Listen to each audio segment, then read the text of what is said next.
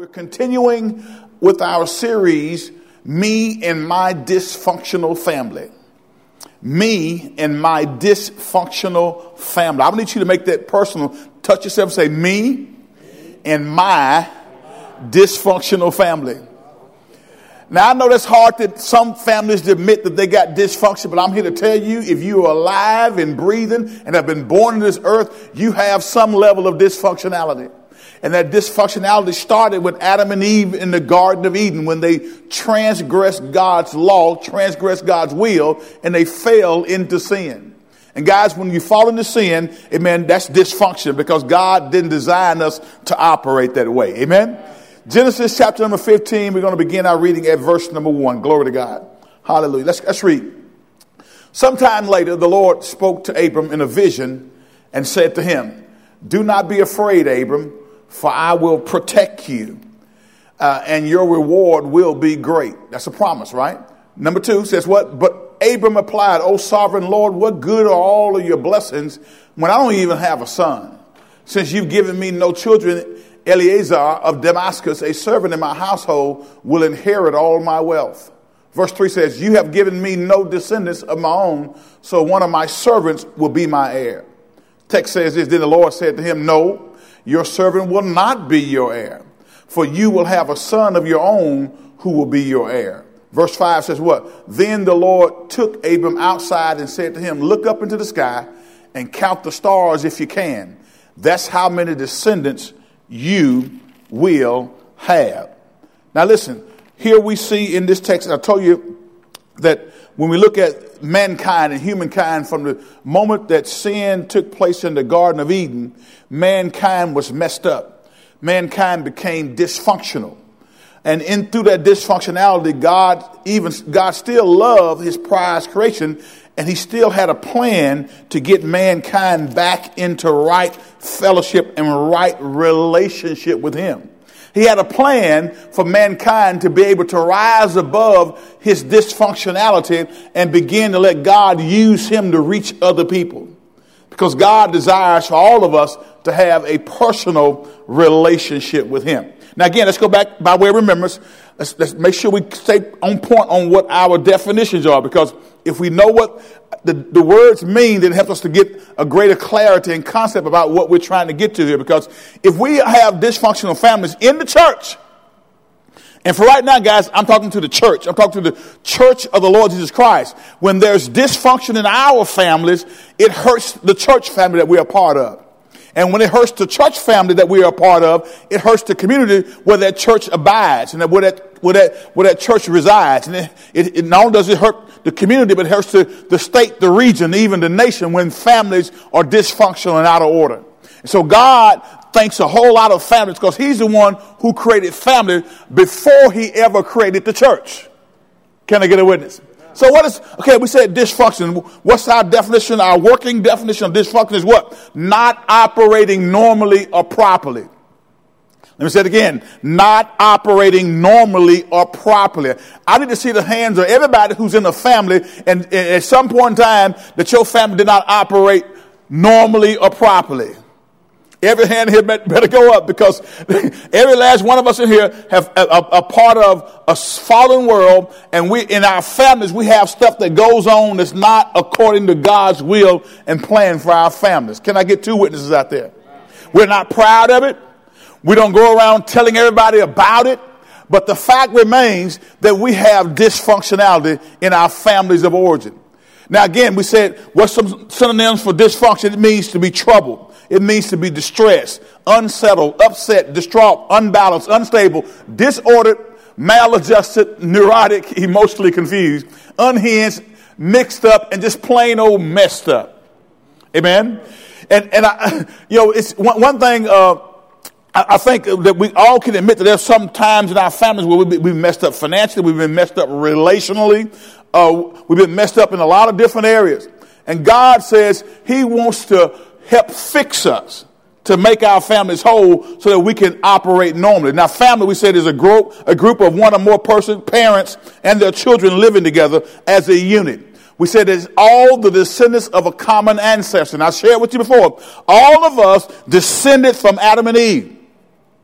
Let me say it again. All of us descended from Adam and Eve, which means that all of us, whether we like it or not, doesn't matter what ethnic groups you come from, all of us are part of the same family. Because if you believe the Bible and you believe that the Word of God is true, then God created man. He created man, and out of man He created woman, and everybody that's ever been born descended from Adam and Eve. So that means that we are family. Can I get a witness? So all of us are family. So that means that doesn't matter what color you are, we got to learn how to get the dysfunction out of our family. Because God wants to use the family unit. He wants to use the human race, amen, to get His will done, okay? So when we look at that, we talk about those things. Now, I told you that Satan has a strategy, amen. He has a plan for creating dysfunction in our families. And we're just going to review this real quickly. Number one, he uses doubt. The first thing he wants to do is make you doubt God's word. That's what he did with Eve in the Garden of Eden. If Satan can get you to not believe the word of God, can get you to believe that it's not true and that you can't rely on it, then he knows he has you exactly where he wants you. And so many times in our lives, guys, we come to church, we come to Sunday school, we come to discipleship training, we come to midweek Bible study, but do we really, truly, and honestly believe that this word that's written in the book is actually true? And so he wants you to doubt the word of God. He wants to make you question God's word and question His goodness. The second thing he does is he brings discouragement. He wants to make you look at your problems rather than at God. Keep your eyes on God's word. Keep speaking those truths. The third thing we told you is he uses diversion. He makes the wrong things seem attractive so that you will want them more than the right things. He uses diversion. The fourth tactic he uses defeat. He wants to make you feel like a failure so that you don't even try. How many of you ever messed up royally before and felt like you were a complete and total failure? Anybody been there before? You made a decision, a choice that was not healthy for you spiritually, physically. It was not healthy for your family, and you messed up royally, and you felt like a failure. The enemy will come and begin to speak into your ear and tell you, you're no good. See, I knew that wasn't nothing to that Jesus stuff you've been talking about. You messed up. There's no way God can love you. Let me tell you something right now. God loves you unconditionally. He don't want to put up with all the stuff that we're doing because He will come and chasing us, because whom the Lord loves, He does what? He chases. So when we get out of line as His children, He's gonna bring, amen, chastisement to us to get us back into place. Amen? But again, don't you dare let the devil tell you that you're no good, that you're not worth anything because you made a bad choice and a bad decision because you chose to sin. Defeat, he wants to make you feel like a failure so that you stop trying. But listen, God loves you and He wants you back in your proper place. The fifth thing we said is he uses delay. He wants to delay. Amen? He wants to delay. He makes you put off doing something so that it never gets done. Number six, the sixth strategy he uses what? Y'all remember this one? Number 6? Did I mess up? Did I go too far? Delay? All right. Okay. I'm sorry. I thought I had number 6 on there. I'm going to my next group. Okay. So there are 7 foundational commitments for family success. And so when we look at this thing, after delay it, he wants to make you put off doing something so that it never gets done. All right. So we roll into the 7 foundational commitments for family success. What are the 7 foundational things that we have to keep in mind so that we can keep dysfunction out of our family? And again, I started these on last week, and I want to make sure that we get these down. And I'm just going to go back. I'm going to go through them, and I want to come back to 2 or 3 of them I know that are key that I want us to be focusing on, because during the time that we're living in, guys, during this pandemic, when families are together more than they've ever been before, amen, because of the need to social distance, then it's important for us to know how to get along while we're together. Some families get along okay as long as they're not together. Any of y'all got somebody like that in your family? Like, we good as long as they're over there and I'm over here. Anybody in the house? Oh, I love my brother from a distance. But how many of you know, if that is your mindset, then there is something dysfunctional about your family. Amen? There's something dysfunctional about the American family when we can't get along because we are bumping heads because we are of different ethnicities. God wants us, the church, to lead out in making sure that we correct the dysfunctionality that's going on in our families. Amen? Can I get a witness? And so when we look at these things, we said, number one, first thing we said was that we got to have a commitment to selflessness. Amen? Because we know that we live in a selfish age. We got to commit to being selfless, not selfish. And we are naturally selfish, guys, because all of us want things the way we want it. Can I get a witness? All of us think it ought to be a certain way, and we would desire for it to go that way. And sometimes when it doesn't go that way, we get in a little tizzy and we get upset and we start to kind of kick and scream and act like a baby. Amen? Any of y'all ever act like a baby since you've been born again? Any of y'all ever act like a baby since you've been past 40? How many 50-year-old babies do we have in here? Come on, can we be honest? You remember Paul told the Corinthian church, let's pop back there real quickly. 1 Corinthians, the 3rd chapter, I believe it is. And we're going to start reading at verse number 1. I want to share this with you real quickly, and we're going to keep moving. 1 Corinthians chapter number 3. And we're going to begin our reading at verse number 1. Y'all know this, but I need y'all to see it again because it is critically important. Amen. Hallelujah. 1 Corinthians chapter number 3, verse 1 says, Dear brothers and sisters, when I was with you, I couldn't talk to you as I would to spiritual people.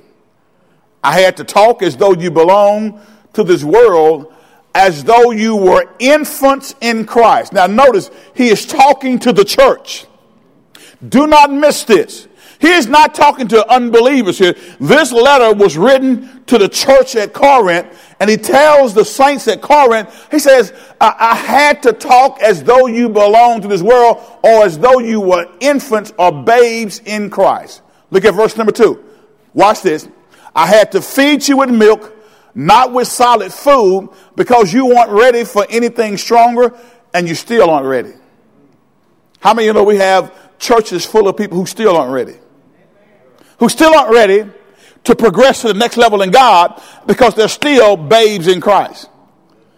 Because they have not made a conscious commitment to attach themselves to the Word of God and allow the Holy Spirit to have His perfecting work in us. And so as a result, we remain babies. Okay? How did he know they were not still ready? Look at the next verse. Look at verse number 3. Let's go. Come on, let's read. For you are still controlled by your sinful nature. Watch this now. Here's how you can tell when there's immaturity in the body of Christ, immaturity in the church, immaturity in your family. Watch this. You are what? Jealous of one another. Any of y'all ever had family members get mad at you because God bless you with a higher paying job, bless you with a nice place to live, or just bless you with peace in your family? You and your wife, like y'all get along, but they ain't getting along, so they mad because y'all get along because they ain't getting along. I mean, people are like, sometimes we have crab in a bucket mentality. When I see you climbing up, I'm going to pull you back down. Watch this. You are jealous of one another, and you quarrel or you argue with each other. Doesn't that prove that you are controlled by your sinful nature? Aren't you living like people of the world? Look at the next verse. Let's read. When one of you says, I am a follower of Paul, another says, I follow Apollos, aren't you acting just like people of God, people of the world? I'm sorry. He says, after all, who is Apollos? Who is Paul? This is Paul writing this. Paul said, I ain't nobody. I'm just a vessel that God uses. Don't get enamored with me. Don't you start following some celebrity, what you call celebrity pastor with the mega church. And listen, you follow Jesus. Don't follow Doyle Adams. Follow Jesus. Amen? Watch this. After all, who is Apollos? Who is Paul? We're only God's servants through whom you believe the good news. Each of us did the work the Lord gave us. Look at verse 6. Watch this. It says, I planted the seed in your hearts and Apollos watered it, but it was God who made it grow. Let's read that again. It was what? God who made it grow. It was God who gave the increase. Look at this next verse. Watch this. Look at what it says. It's not important who does the planting. Get this. See, dysfunctionality comes into play in a church amongst Christians when we get all crossways because somebody else is doing something we think we should be doing. Amen? Watch this. It's not important who does the planting or who does the watering. What's important is that God makes the seed grow. Who makes the seed grow? God makes the seed grow. Look at 8, 9, and 10. Real quick, we're going to go to the next part of this. The one who plants and the one who waters work together with the same purpose. So if Charles plants and I come along and water the seed that Charles witnesses somebody in his neighborhood, and then I come along 2 weeks later and share with that same person, and then 5 months later God sends somebody else to share with that person, then all of a sudden that person, because of the word that's been planted, he receives Christ as his personal Savior. Charles, myself, and the other person are working together to get that person to the place in Christ where they need to be. And so we can't brag on Charles, you can't brag on me, you can't brag on the other person. God is the one who brings the increase. The one who plants and the one who waters work together with the same purpose, and both will be rewarded for their own hard work. Verse 9, for we are both God's workers, and you are God's field. You are God's building. So we're God's building, okay? So we can't be selfish, guys. The first thing is we got to have a commitment to selflessness. You can tell people are selfish whenever they start acting like babies in the church. The second thing we said was what? The commitment to unconditional love. That's crucially important. Agape love has to abide in the heart and the minds of God's people. Agape love. Third thing we said was what? The commitment to communication. This is one I'm going to go a little hard in on today, because I feel like that one of the things that's hindering us as a church and as believers is we don't know how to communicate with one another. And we don't know how to solve issues. We don't know how to have those crucial conversations that lead to transformation in the lives of people. And so as a result of not knowing how to have it or doing it in an inefficient and wrong way, we end up hurting, or we either don't do it or we don't do it well, and it doesn't cause for us to move forward in faith. Okay? So the commitment to communication is critically important. Your communication must be both truthful and tender, especially as you develop the skill of resolving conflict. The next thing we said was the commitment to Christ, guys. The commitment to Christ. This fourth commitment, amen, is in the center, I told you last week, of this acronym success, because Jesus Christ must be at the very center of your family, of your marriage, of everything that you do. Amen? If not, there's going to be dysfunction in your household. Okay? So go back to Ephesians, the 4th chapter with me right quick. Ephesians chapter number 4. Glory to God. It's got to be, amen, he's got to be at the center. How many of y'all want Jesus to be at the center of your marriage, of your family, of your workplace, the center of your neighborhood, wherever you are? Jesus Christ being at the center. Ephesians chapter number 4. Now watch this. Start at verse number 17 with me right quick. Real quickly. He says, with the Lord's authority, I say this. Paul is writing to the church at Ephesus, and he says this, with the Lord's authority, I say this, live no longer as the Gentiles do, for they are hopelessly confused. Watch this, next verse. Their minds are full of darkness. They wander far from the life God gives because they have closed their minds and hardened their hearts against him. Next verse says, they have no sense of shame. They live for lustful pleasure and eagerly practice every kind of impurity. Next verse says, but this wasn't what you learned about Christ. Now watch, he's talking to the church. He's letting them know that. Now listen, this other stuff that unsaved people do, you should not be involved in, since you have heard about Jesus and have learned the truth that comes from him. Verse 22, throw off your old sinful nature and your former way of life, which is corrupted by lust and deception. The next verse says this, watch. Instead, let the Spirit renew your thoughts and attitudes. Stop right there. Now, how many of y'all will admit to me there are times when your thoughts and your attitude need to be renewed? Come on, Mac, talk to me. How many of y'all are willing to admit that sometimes your thinking is thinking? Let me say it like you're from the country. How many of y'all got some stinking thinking? I mean, some thoughts that you know good and well are not in line with God's plan for your life. Stinking thinking that's off base with God's word. That's why the Bible says, bring every thought into captivity unto the obedience of Christ. You got to capture those thoughts. He says, instead, let the Spirit renew your thoughts and your attitudes. I told you on last week that God transforms us into new persons by changing the way we think. Our thinking has to change. Let me tell you something. This church will not get to where it needs to be if the people who are part of this church don't let the Word of God and God's Holy Spirit change the way we think about life. Some of y'all are into doing stuff and allowing the enemy to have control of your life because you refuse to allow the Word of God to control your thinking. We got to let the Word of God filter every thought that comes to our mind. And we got to decide, am I really going to submit my heart and mind to Jesus, or am I going to just do life the way I want to do life? Instead, let the Spirit renew your thoughts and your attitudes. Next verse says what? Watch this. Put on your new nature, created to be like God, truly righteous and holy. Come on, let's go. So stop telling lies. He had to tell the church to stop telling lies. Have you ever really thought about this? He's writing to the church, and he has to tell the church at Ephesus to stop lying. How many of y'all got people in y'all family that lie a whole lot? Okay, y'all. Some of y'all going, yeah, mm-hmm. How many of y'all are guilty of lying? Okay, don't raise your hand. I don't want to embarrass you. How many of y'all out there watching online are guilty of lying all the time? Okay, just you and your private your home, just raise both of your hands. Okay, guys, he says stop telling lies. He's talking to the church, which means there are times if we're not careful, we'll speak untruths, especially when we don't want to do something, or we're not brave enough, or we haven't learned how to have a crucial conversation, which I'll talk a little bit about later on. We haven't learned how to have a crucial conversation and learn how to say no to stuff that we really don't want to do.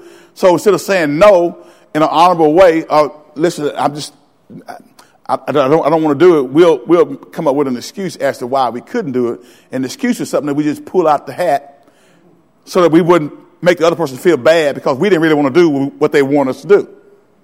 I need 3 people who nod their head and say, Pastor, I've done that before.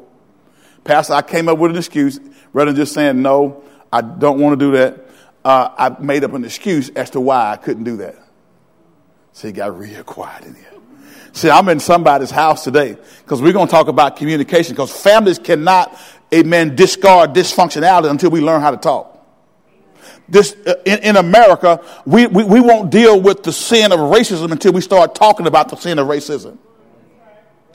And we're planning on having some conversations with some of my brothers, from another mother. We're going to have some honest, frank conversation that we're going to record so that we can get this thing out in the open and shine the spotlight on sin.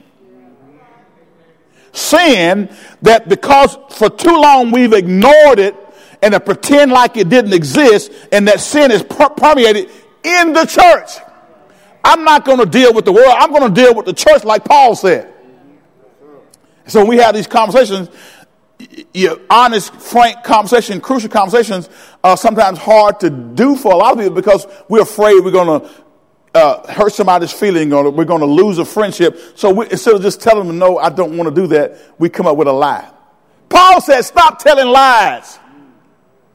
Let us tell our neighbors the truth, for we're all parts of the same body. Why y'all lying to me as your pastor?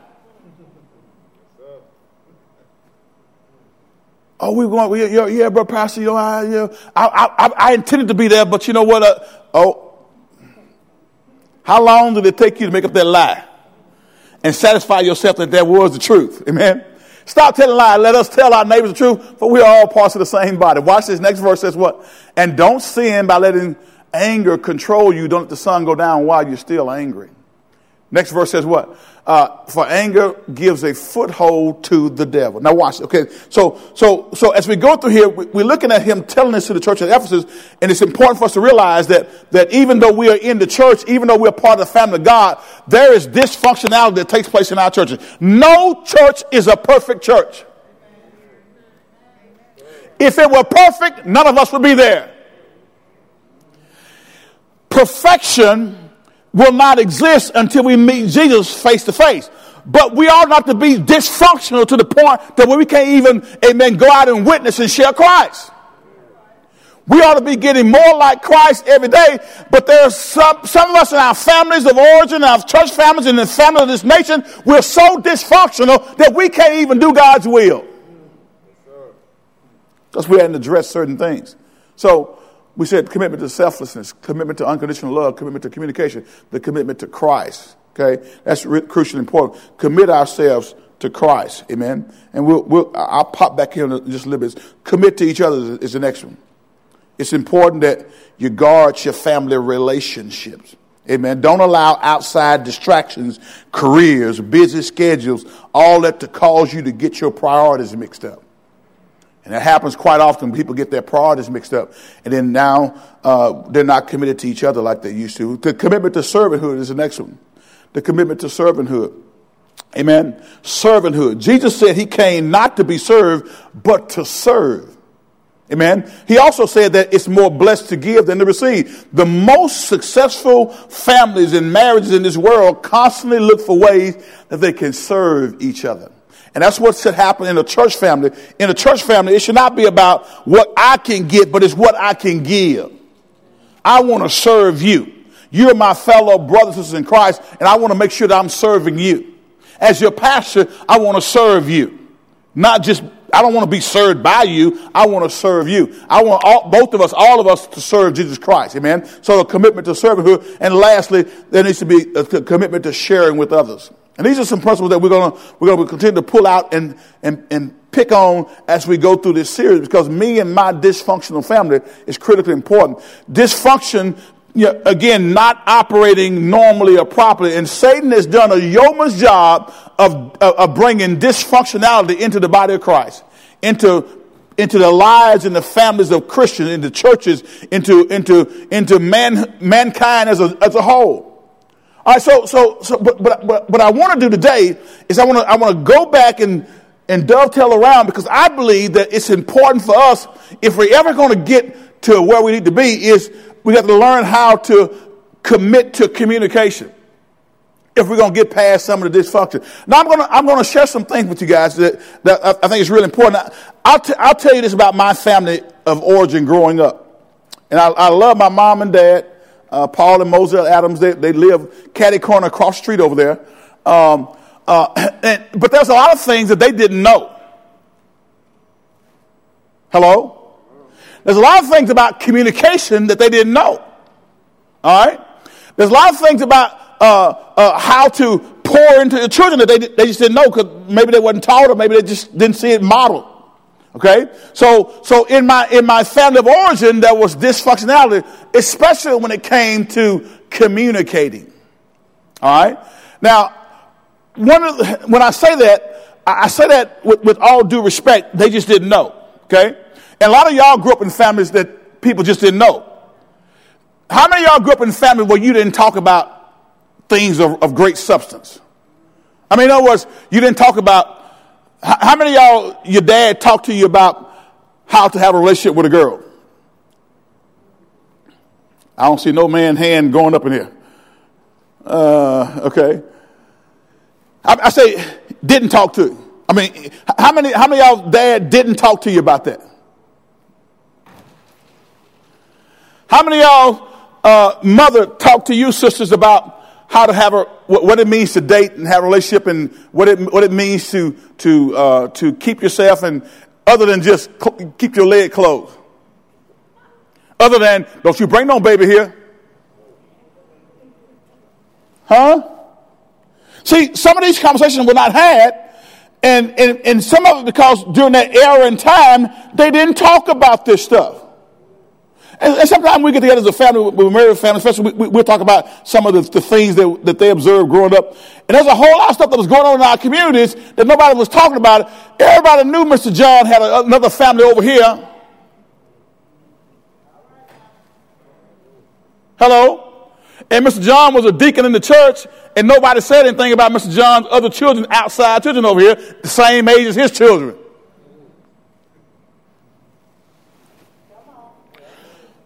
Oh, Lord Jesus, why did he go there?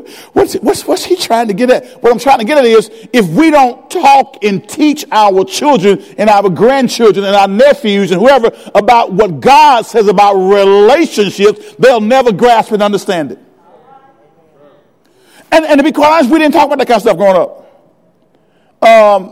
And I love my mom and dad, but but sometimes in our household, it was yelling to the nth degree. It was turmoil, complaining and hollering and yelling and fussing and fighting. And not a lot of teaching. Now, it was teaching by way of example as far as providing for the family. I'm not talking about that. I mean, and making sure we had what we need to have. But because that kind of communication was not very prevalent, then I struggled as a young man to be able to express myself in a very real and transparent way. Anybody else? Can I get 5 people to go along with me and say that wasn't the order of the day? I know my parents love me, but they just didn't know certain things. And so communication is important. If you're going to expose, amen, those who are within your circle of influence to the things of God, you got to learn how to talk to them. And sometimes we just don't know how to talk. Right? Can I get a witness? So let's look at some communication guidelines. And I've shared some of these when we talk about marriage and family. But these guidelines can go into play with every level of family that's part of our definition. The human race, husband and wives, parent, child, co-worker, church member, the church member. These guidelines for communication can be utilized to help each one of us get to where we need to be in Christ Jesus. All right? So I noticed that y'all, nobody likes to admit that there was dysfunctionality in their families.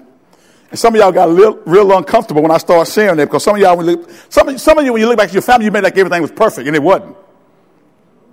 And so as long as you keep telling that lie, you won't be able to go back and unearth some things that need to be unearthed to move you forward. In order to go forward, you got to look back.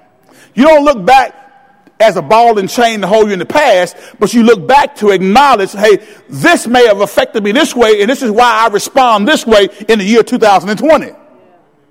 But if you sit there and want me to believe that everything was perfect and okay, I know that's not the truth. Because every family has a level of dysfunctionality. All right? So watch this. First thing here, communicate. If we're going to communicate, if we're going to share, if we're going to learn how to do that, number one, we got to be a ready listener. Be a ready listener. Everybody say ready listener. How many of y'all know that sometimes it is so hard to sit and listen? Especially when you think the other person is saying something wrong.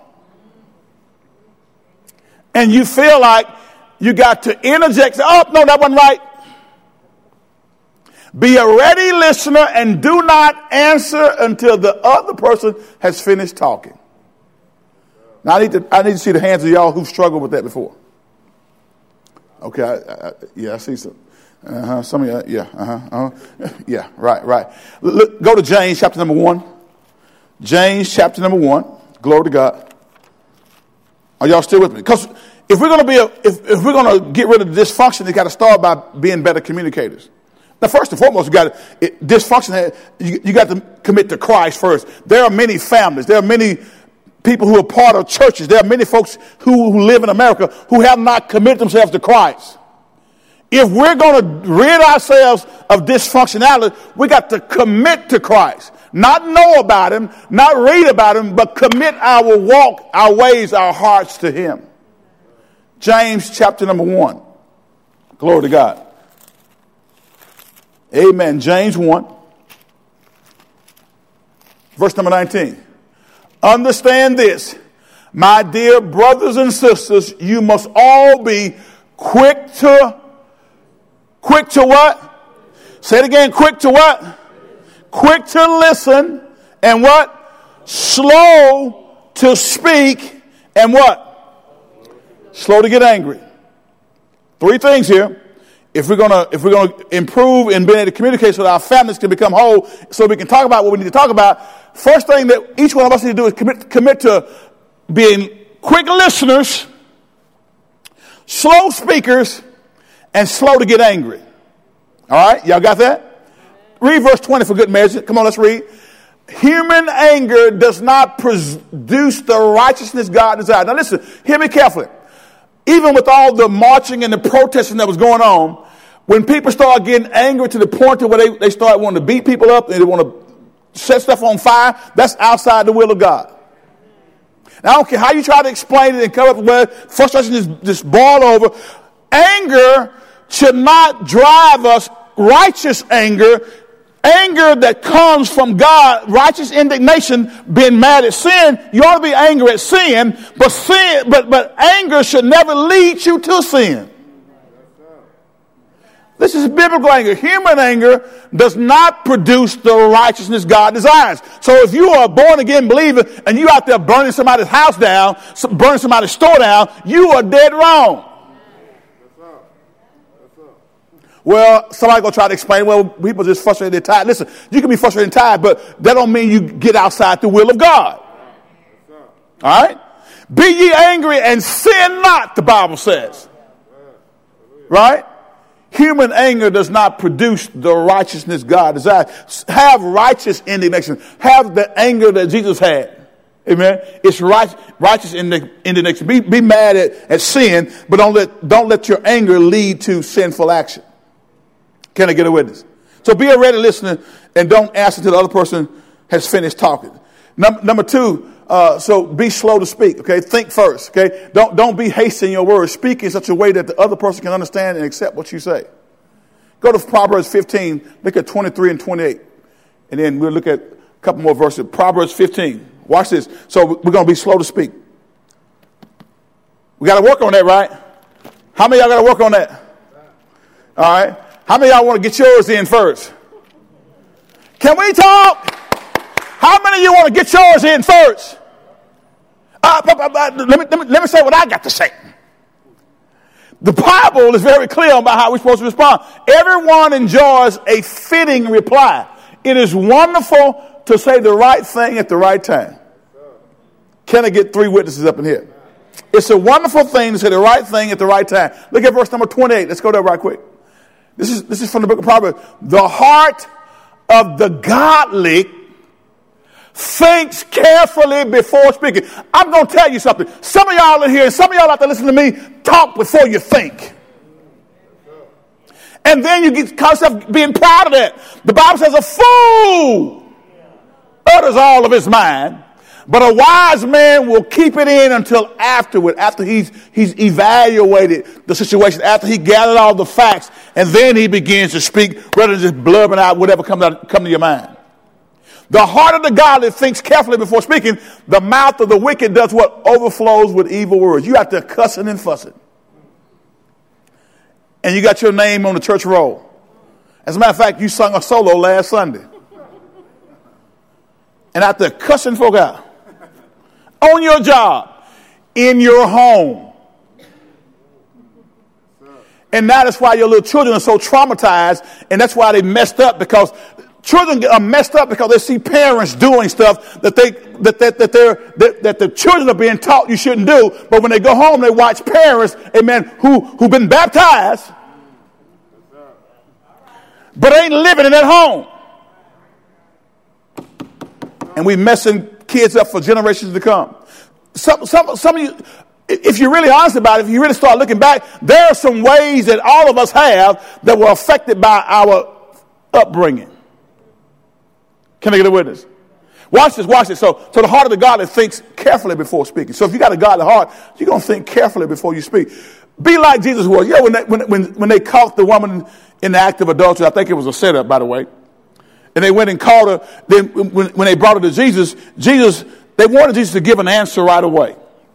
Didn't it? And so when Jesus, amen, stooped down on the ground, they kind of got agitated because Jesus wouldn't respond right away. And when you look at the text, and when Jesus did respond, somebody said that we don't know exactly what he wrote, but I believe this could be true. They said he began to write the names of all those guys who wanted to stone the woman, and began to write who they were with the night before, or who they'd had a relationship with before. Because the context, when you, theologians will tell you that when he says he that without sin cast the first stone, it's evident he wasn't talking about anybody got any kind of sin, because all of us know we all are born in sin and shaped in iniquity, so all of us have sinned and come short of the glory of God. What they were saying is that the contextual verbiage that's used there means that they were doing the exact same thing that they were accusing the woman of.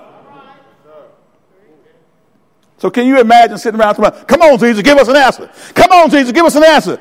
Come on, Jesus, give us an answer. And he writes your name, John. And Jesus is very specific, because God knows exactly what he sits high and he looks low. John, last Friday night, you were with Shaquita. Or Mary, whoever she is. At 5:45, when you told your wife you were going to the grocery store, and you told your wife, because it took so long, that you ran into your old classmate from high school, and y'all talked for about 2 hours, amen, at the grocery store. No, you're lying. And Jesus began to write that. And he became so specific, and he says, he did without sin cast the first stone. And then when he looked up, guess what? Everybody was gone. Guys, let me tell you something. Look here. Jesus knows where we are. And so, when Jesus was being prompted to speak before it was time, he didn't move. He was slow to speak. He was using his God-given wisdom, because he is fully God yet fully man, and he was allowing the Holy Spirit to speak to him before he spoke out. And when he spoke, man, it was deafening. Everybody got him up out of there, didn't it? Right? Because they were guilty of the very same thing that they were accusing the woman of. Watch this. Be slow to speak. Think first. Don't be hasty in your words. Speak in such a way that the other person can understand and accept what you say. Amen? Go to the next one. Number three. Don't go to bed angry. Each day clear the offense of that day. Now, don't go to bed angry don't mean that you got the offense resolved. Because sometimes it takes a while to get some stuff resolved. But what we're going to say is, as a born-again believer, I'm going to make a commitment that I'm not going to allow anger to seethe and get down on the inside of me to the point to where I'm carrying that forward 15 weeks. Can I get a witness? All right? Deal with the issue. Clear the offense. Speak the truth always, but do it in love. Don't exaggerate. Speak the truth in love. Go to Colossians, the 3rd chapter, verse number 8 with me right quick. Come on, let's move. If we're going to communicate about tough issues, we're going to have to get to the point to where we're allowing the Word of God to have its perfecting work. In our initial text in Genesis, the 15th chapter, which we're going to unpack it some more, God had given Abram a promise. He had told him, get out of your country, go to a place where I'm going to show you. And then he says, you're going to become the father of many nations. Through your seed, the whole world is going to be blessed. And he had a promise from God the Father, but that promise was given, but there was a waiting period before the promise manifested itself. And in that 15th chapter of Genesis, we begin to see that Abraham starts to get a little patient because he's getting on up there in age. But God has given him a promise. Watch this. We'll get back there. But now is the time to get rid of anger, rage, malice, malicious behavior, slander, and what? And dirty language. Get rid of it. That's what it says. Get rid of it. Look at the next verse just for good measure. Okay. Don't lie. There it is again. Why does the Bible keep telling Christians don't lie to each other? And it's repetitive. Don't lie. Don't lie to each other, for you have stripped off your old sinful nature and all of its wicked deeds. Amen. So don't go to bed angry. Number 4 on our list, don't use silence to frustrate the other person. If we're gonna communicate, don't use silence to frustrate the other person. Now, how many of y'all are the type that go into silent mode when things are not going quite right in the communication? Come on, let me see your hand. Come on, raise your hand. How many wives go into silent mode? How many men go to the silent? I ain't got nothing to say. What's wrong? Nothing. You know something wrong. But you go into that silent mode. Don't use silence to frustrate the other person. Explain why maybe right now is not a good time to talk. You're hesitant to talk at this time. But do not use silence to cut the conversation totally off, because we got to get to a point where we can talk about the issue if we're going to get beyond the issue. Amen? I'm rolling through these, y'all. Okay, so they're on your sermon notes on the app. Go back and look at them. Look at the scripture references, guys, because that's critically important. Okay? Go to the next one, number 5. Watch this. Number 5. Don't become involved in quarrels. It is possible to disagree without quarrel, without having knockdown, drag out arguments. All right. See, if you're going to deal with any real issue, whether it's racism, whether it's trouble in the church, I mean, whatever it is, in order to be able to deal with it properly, you got to learn how to talk about it. Everybody say, talk about it. You got to have honest conversation before you ever get to the point to where real change takes place. And so don't become involved in quarrels. You look at Proverbs 17 and 14 with me right quick, and then we'll look at 20 and 3, and we're going to keep moving, okay? My time is moving on me. Watch this. Proverbs 17, verse number 14. Glory to God. It says, starting a quarrel is like opening a floodgate. So stop before a dispute breaks out. Did y'all hear that? It's like opening a floodgate. How many of y'all know people who start stuff? I mean, every time you see something jumping off, they're in the middle of it. He says, stop before a dispute breaks out. Look at 20 and 3 with him right quick. Come on, let's go. Let's move. Hallelujah. Proverbs 20, verse number 3. Let's look at it right quick. We get there. It says, avoiding a fight is a mark of honor. Only fools insist on quarreling or arguing. Only fools argue all the time. How many of y'all live with a fool? Don't raise your hand. Don't raise your hand. Avoiding the fight is a mark of honor. In other words, it doesn't prove your manhood because you're going to jump in and you're going to just beat somebody up. You're going to be rough and gruff. Listen, learn how to bring people to the table. And like God says, come, let us reason together, saith the Lord. Amen. So don't be involved in quarrels. Number 6, don't respond in uncontrolled anger.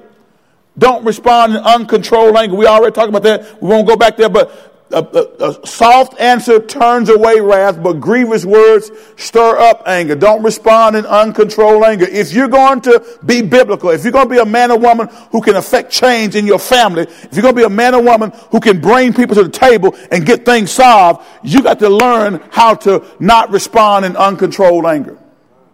Uncontrolled anger. Anger itself is not a sin, but it can lead to sin. Anger doesn't have to be sin, but it can lead to sin. Can I get a witness? Look at number 7. Number 7, when you are in the wrong, admit it and ask for forgiveness and ask how you can change.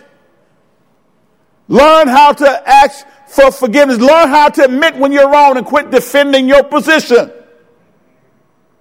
Amen? All right. When someone confesses to you, tell them you forgive them, because as a born-again believer, we're told that if we don't forgive, we can't be forgiven of our own selves. I don't know how you get any plainer than that. If God's going to forgive our trespasses, we got to learn how to forgive others their trespasses. Now, forgiving don't mean that you still don't deal with the issue. Some people think that forgiveness means that we don't talk about it no more. No, we got to process the emotional hurt and pain. We got to get past it so you can be healed and whole and don't go forward 5 years from now and still be messed up by what happened 5 years earlier. Because a lot of times people forgive, but they don't deal with the emotional scars and the pain that it took place. And that means you got to talk about it. Amen? Everybody say talk about it. Number 9, number 8. Where am I at? Go to the next one. When someone confesses to you, tell them that you forgive. Go to the next one. Number 9. Glory to God. Thank God for us learning how to get past dysfunctionality. Avoid nagging. Y'all know what nagging is, right? Whine. Let's discuss. Let's talk about it, but stop nagging. Any naggers in the house? Any whiners and complainers? Oh, y'all don't want to talk to me today? Any whiners and complainers? Let's deal with the issue straight up and allow the Holy Spirit to do his perfecting work. But stop nagging. You got the scripture references. Go to them. Go to number 10. Number 10. Do not blame or criticize the other person. Instead, restore, encourage, and edify that person. Glory to God. Look at 1 Thessalonians 5 and 11 with me right quick. 1 Thessalonians 5 and 11. Talking about communication, guys. Because if we're going to solve some of life's greater issues, we got to learn how to communicate. We got to learn how to have a crucial conversation. So encourage each other and build each other up just as you're already doing.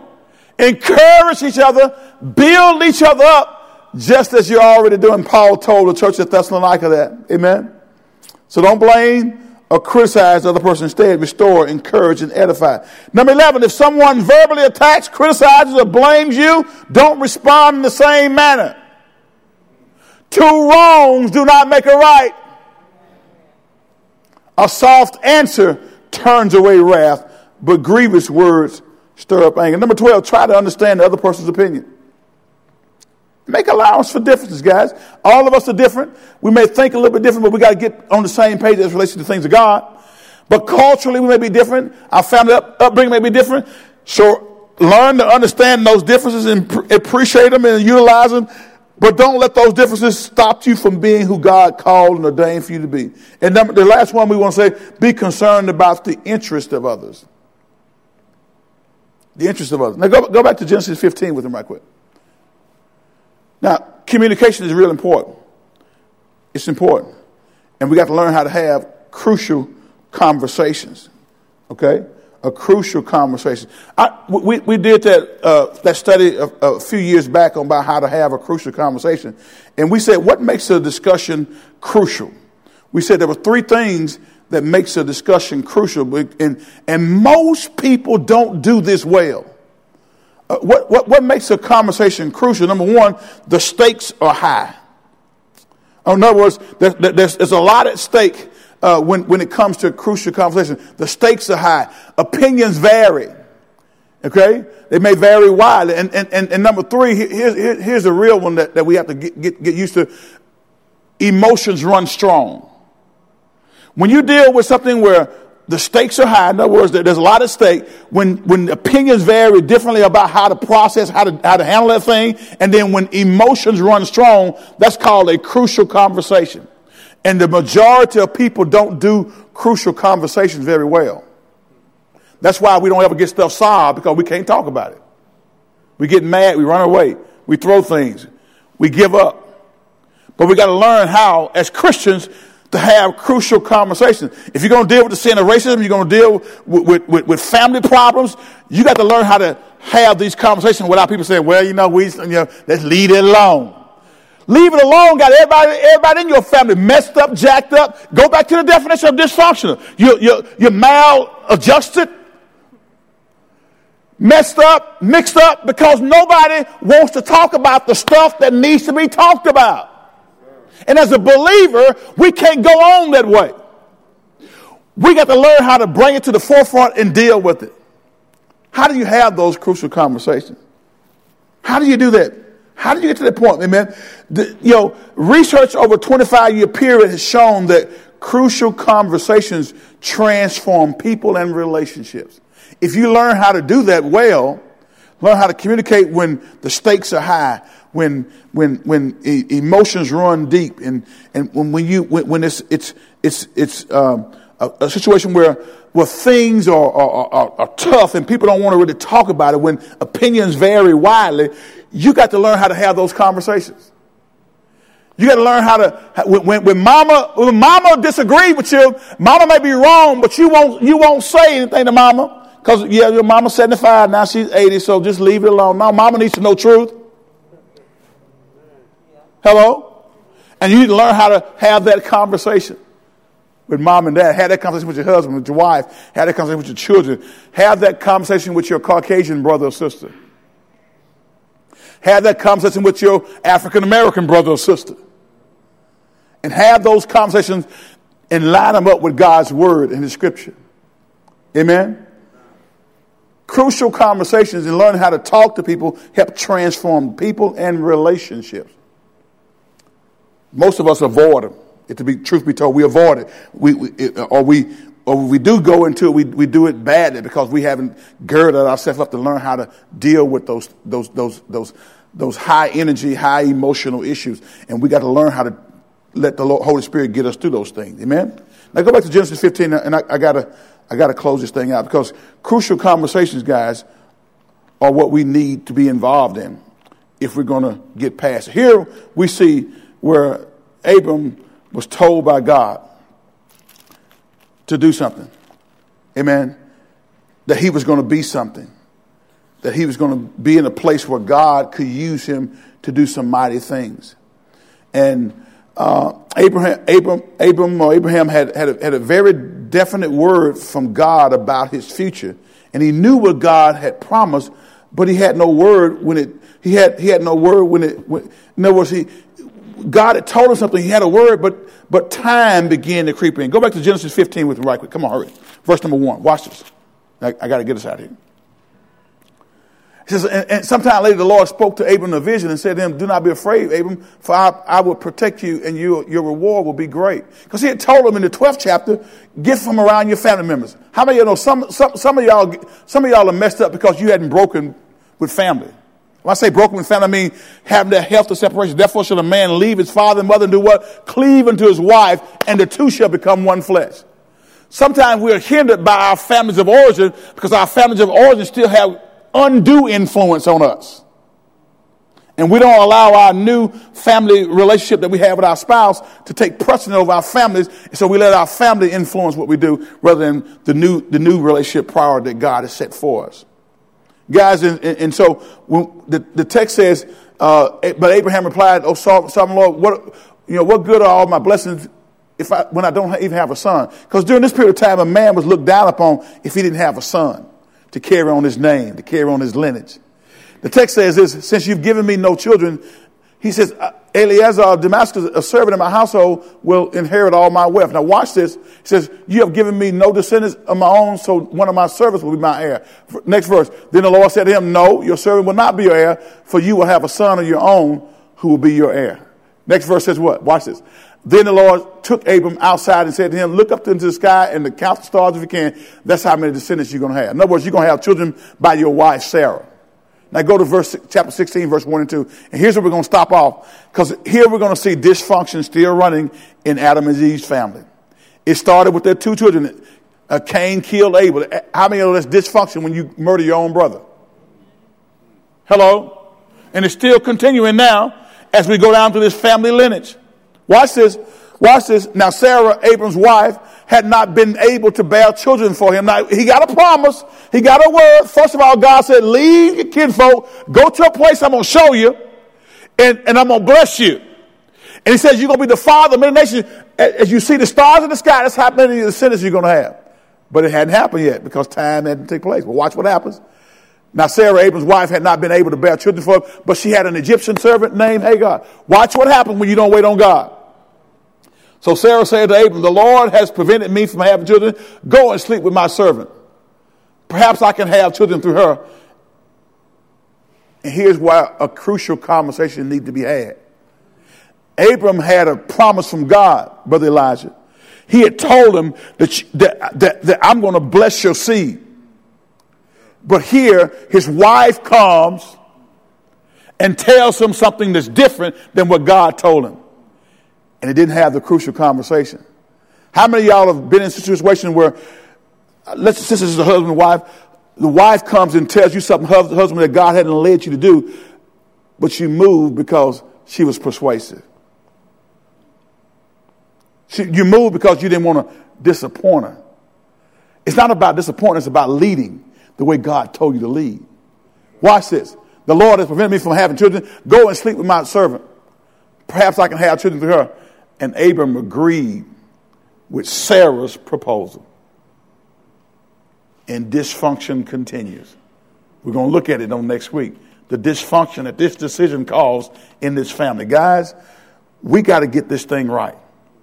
Because God is saying, as long as dysfunction reigns in your family at a high level, all of us, none of us are perfect, but some of the stuff that's happening in our families, guys, is tearing us apart. I know it's tearing this country apart, the family of Americans, and it's tearing our individual families apart because we have not learned how to kick dysfunction out of our house. And we're going to keep picking on it and looking at our dysfunctional family. Every head bowed, every eye closed.